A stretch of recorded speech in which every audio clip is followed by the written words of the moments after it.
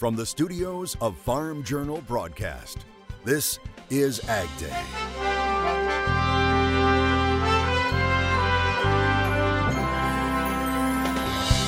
What was lost, now found. Honest people and appreciating farmers. The cross-country trip that involved a phone, a load of grain, and a trip of more than 1,000 miles. The nation's cattle herd is continuing to shrink. What one industry expert is saying the future may hold as corn prices continue to drop. And consequently, the end user kind of has the upper hand right now. Is a bottom in sight? The latest right now on AgDay. Good morning, I'm Clinton Griffiths. Happening right now, corn futures are trading near 3-year lows. It comes as farmers finish harvesting what was predicted to be a record corn crop. AgDay's Michelle Rook joins us. And Michelle, corn futures have fallen more than 30% so far this year. That's right. The corn market is in reset with the production rebound plus a host of other bearish factors. As a result, it made new contract lows in both the March and May contracts, as well as hit a 3-year low in that spot month, December. But market analysts think a bottom is close. Corn has seen pressure from recent new lows in wheat and technical selling, with funds adding to their net short position. Fundamentally, even though demand has improved, the market has to work through a record corn crop and a nearly 2.2 billion bushel ending stocks figure. There's also been forced hedge pressure as the December contract goes into delivery on November 30th, and with 4% of the crop yet to be harvested. Vast majority is harvested, but what is being harvested late doesn't really have a home in a lot of these areas. The crop has been better than most farmers anticipated prior to starting harvest, and consequently the end user kind of has the upper hand right now. They see farmers holding a lot of inventory. However, with slow soybean planting in Brazil due to weather issues, that may reduce the amount of second crop safrinha corn that gets planted in lower production. So market analysts believe that will help the corn market hold this long-term support area of 450. With a situation where exports next year from the U.S. could be considerably better if Brazil doesn't have that kind of supply to send out to the market like they did this past year. So we're very much feeling the corn market is scraping the lows just above 450 support, which we think and have said all along would hold going into the end of the year. I'm Michelle Rook reporting for AgDay. All right, thanks, Michelle. The continued drop in corn prices coming as that crop nears an end when it comes to harvest. USDA issuing its final crop progress report of the season, reporting 96% of the corn crop has now been harvested. That's 1% ahead of normal. Soybean harvest is reported as complete a few weeks ago, while cotton harvest still moving ahead, sitting at 83% completed. That's 4% ahead of the 5-year average. The cattle prices were back in the green on Tuesday following fresh reports of a shrinking cattle herd.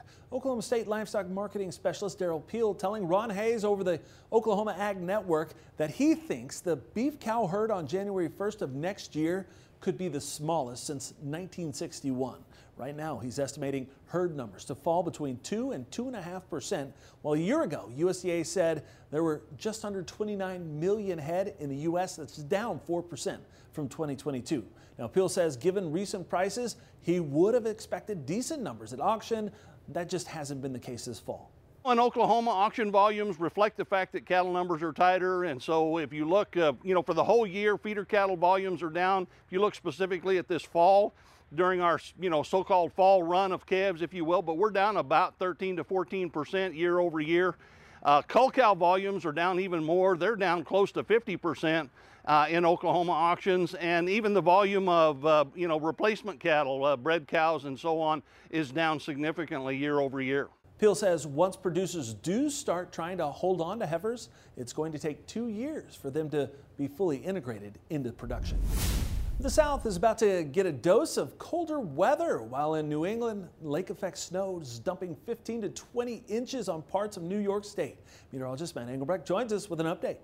Yeah, got a pocket of cold air that is going to be sinking in and across parts of the United States, but we're actually going to flip back to warmer than average conditions into next week. Here's the temperature coming up later on this afternoon, seeing more of the 50s and the 60s, but check out onto the East Coast, 45 in Richmond, 38 in New York City, at 31 up in Bangor, Maine, with more of the 40s and the 30s below average highs for this time of year. Midwest is going to come in right about average, if not about 4 or 5 degrees below average.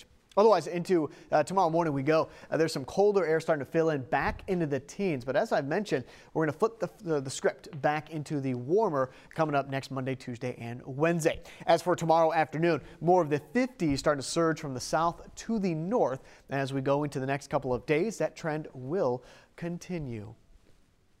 Go ahead, take a look at your screen here. Dave sending this one in. Thanks, Dave. Appreciate it.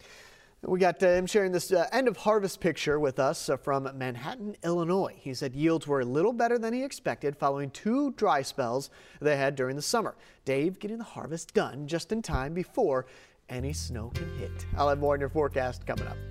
Soybean markets start Tuesday on fire, but did those prices hold? We'll take a look at the markets coming up next. And later, once things hit the grain dump pit, it's usually just gone. But we'll meet a Dakota man celebrating the return of his phone and its contents in the country.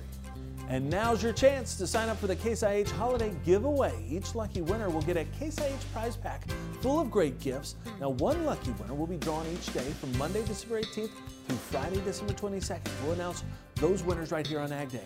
Then the grand prize winner will be announced on U.S. Farm Report on December 23rd and 24th. They'll win a Farm All Seed pedal tractor. To enter, head to the website on your screen, caseihholidaygiveaway.com. AgDay, presented by Pioneer. What's next happens when the name on the cap matches the power of one's purpose. Pioneer. What's next happens here.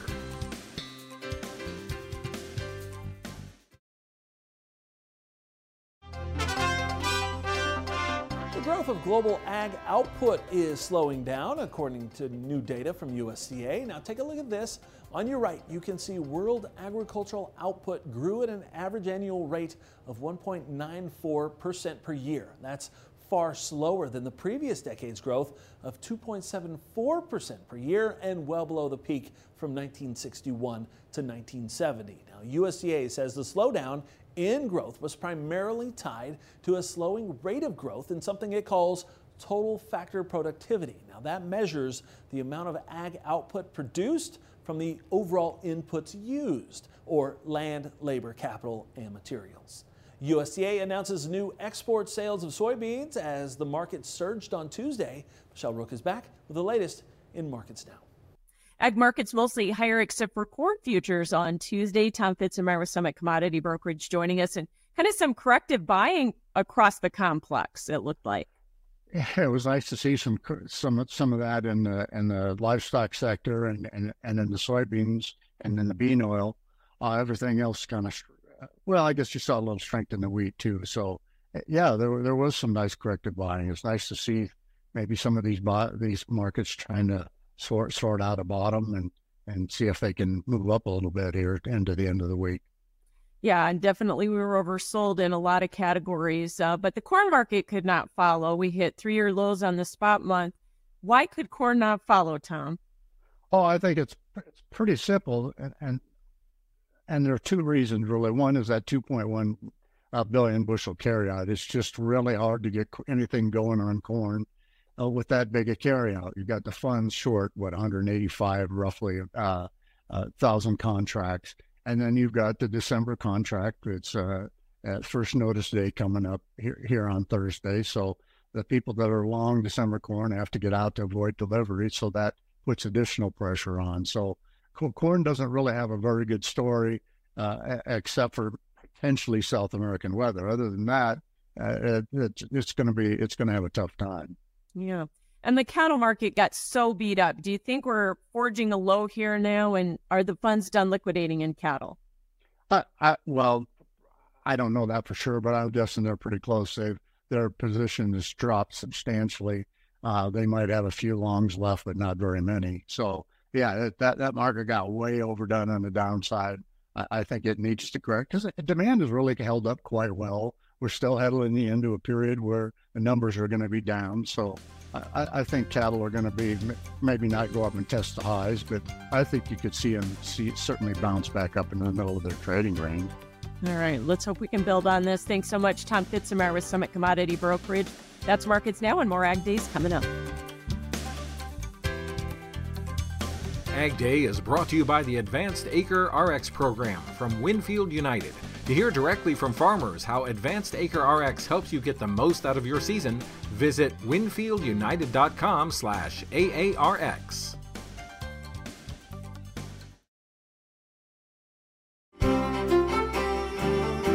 Now, one thing that we've talked about before is as we go through the season, autumn, fall, and before we get into winter, this word becomes pretty important. Precipitation estimate, meaning it could be rain, it could be snow. This next event that is coming up is going to produce a good amount of rainfall in and across the United States. And you can see kind of how it tracks, starts down here to the south and then works up to the northeast. That south to north flow with that pressure system, that low pressure system, is very important in that we're going to avoid any kind of significant icing, and we're going to avoid any kind of significant snow as temperatures are going to be warming up with this system. So again, there's the precipitation rainfall totals through 7 p.m. on Friday, staying dry back up into the Dakotas. Now that temperature outlook between December 3rd and the 7th continues to have the above normal temperatures back into the Dakotas, but also the plains, back down here into Texas as well. And as I've mentioned before, that's kind of in that 5 to 10 degrees above average territory.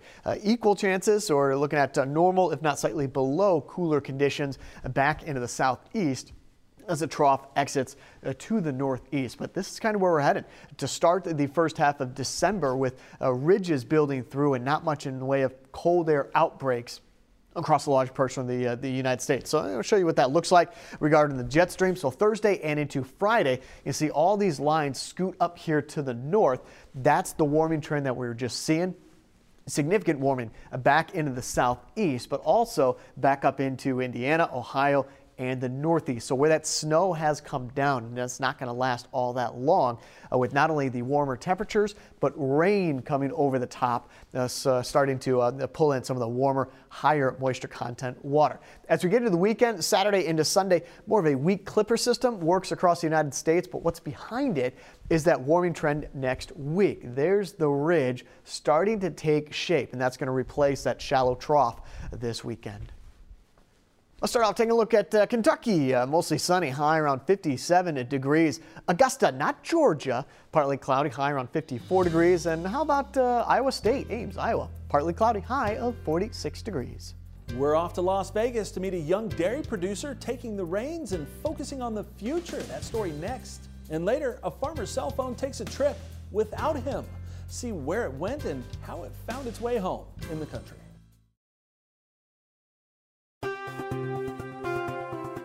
This week at the Milk Business Conference in Las Vegas, some of the top talent in the industry will be honored, and that includes this year's top young producer. Farm Journal's Tyne Morgan introduces us to Ben Smith of Cool Lawn Farm, who is all about keeping a family tradition going with an eye toward the future. On the edge of a bustling and bursting Washington, D.C., There's almost 40,000 cars a day go by the location, which is only 2 miles from the farm. you'll find a fourth-generation dairy farm who ventured to this area in the 1970s to uncover a land of opportunity. I'm the second generation on this farm, but I'm the fourth generation of dairy farmers, and Ben will be the fifth generation. Growing and evolving has become the way of life for Cool Lawn LLC. Growing up, I always knew I wanted to farm, and I always knew I wanted to be a dairy farmer. Ben interned at dairies across the country while in college, but after graduation, he decided to return home to continue the family's heritage. And I thought it was great for him to be able to come into a progressive herd, but to start on the ground with the grazing operation was a good experience, and it really brought him home to what he has become today, which is a successful dairy farmer. The farm's grazing dairy is where Ben got his feet wet right after college. It was a really good opportunity for me because there I was alone. I had the opportunity to do well, to fail. The dairy is still a 100% registered Holstein herd today, milking 800 cows 3 times a day. We consolidated herds after we built a new freestall barn, and now what was a grazing dairy is now our dry cow facility. We've grown on the register side to marketing genetics and selling registered bulls to either AI or other dairymen. We've grown in grain production. What started as a 200-acre farm now It's a 1,000-acre contiguous block of land, and we're crop farming 2,500 acres. The family continued to make improvements to the freestall barn, but the Smiths simply outgrew the space. The building was built in 1967, so it had served its purpose. And today we're milking in a Bowmatic 50-stall rotary. And at just 31 years old, Ben purchased the operation from his parents. My gosh, he's done a lot in the first year. He expanded the heifer barn, or the calf raising facility. He's saved us money right off and started going to bulk products, and he built a roof over the new bulk products. Ben's keen sense of business quickly became a tool to the farm's progress. Our philosophy is if you're not growing, you're going backwards. So the plan is always to grow, but growth could be a lot of different things. And Ben's plans for the future of this family farm involve more growth and expansion. Ben may be focused on the future, but for this fifth-generation farmer, he'll always cherish the past. I've been really, really proud. If I talk too much about it, I will tear up. How proud I've become of a young man. In just a decade on the farm, Ben's journey has been one of dedication and innovation, which is what makes Ben Smith the 2023 Milk Business Conference Young Producer of the Year. All right, thanks, Tyne. And Tyne is right now at the annual Milk Business Conference, where Ben and others will receive their awards. It's taking place at Caesars Palace in Las Vegas. Look for Tyne's reports and more coverage of this year's award winners this week right here on AgDay and this weekend on U.S. Farm Report. Now, there's a chance you can miss a phone call if you're attending a session at this year's Milk Business Conference. Up next, we'll meet a North Dakota man missing his whole phone until it found its way home. That story next. Coverage of the Milk Business Conference on AgDay is brought to you by Rabo AgriFinance. Discover how local relationship managers and global sector expertise can help you address challenges and seize opportunities. Rabo AgriFinance. Let's talk. Learn more at www.raboag.com.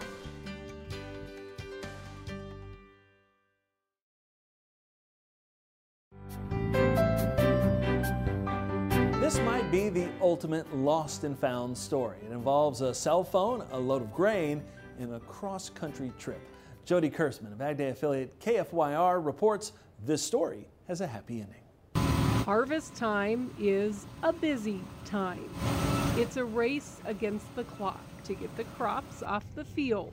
And in the busyness of the season, there's no extra time to deal with problems like lost cell phones or television interviews. MARCIA. So on this day, that interview is a task added to farm wife Marcia Wilkins' to-do list. I help run the guys the fields and back and whatever they need.